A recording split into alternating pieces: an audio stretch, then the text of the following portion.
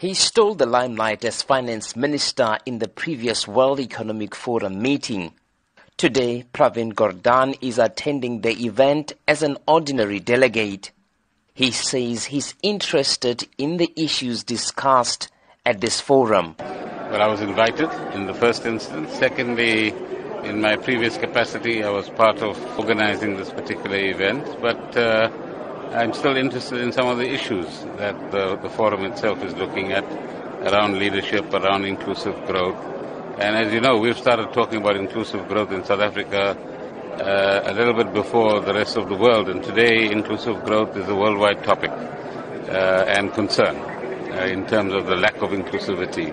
He says the diversity of views in government is important, but he has maintained that sound judgment from those in power is critical. So you do need a diversity of views, but at the end of the day, it's about sound judgment.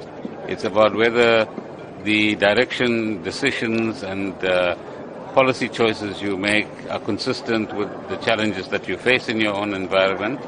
And there's also room for experimentation, but let's call it safe experimentation in our environment as well.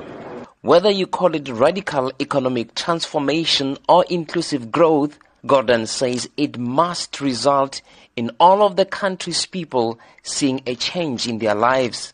He says a lot has been achieved in the past 23 years, but more can still be done. People are better off today than they were before, but aspirations mean and real conditions mean that there's still a lot of work that we need to do. So we've got to come up with new answers. Gordhan warned against adopting systems that reproduce the inequalities of the past. He says real change is needed. When we say radical change is needed, what we actually mean is urgent change is needed.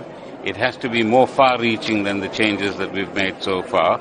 It must fundamentally actually restructure the economy, because our economy is still shaped on the past. In many ways. The levels of concentration in various parts of our economy, which we see replicated in the present, is something that we need to actually overcome. I am Tshepo Mongwai at the World Economic Forum in Durban.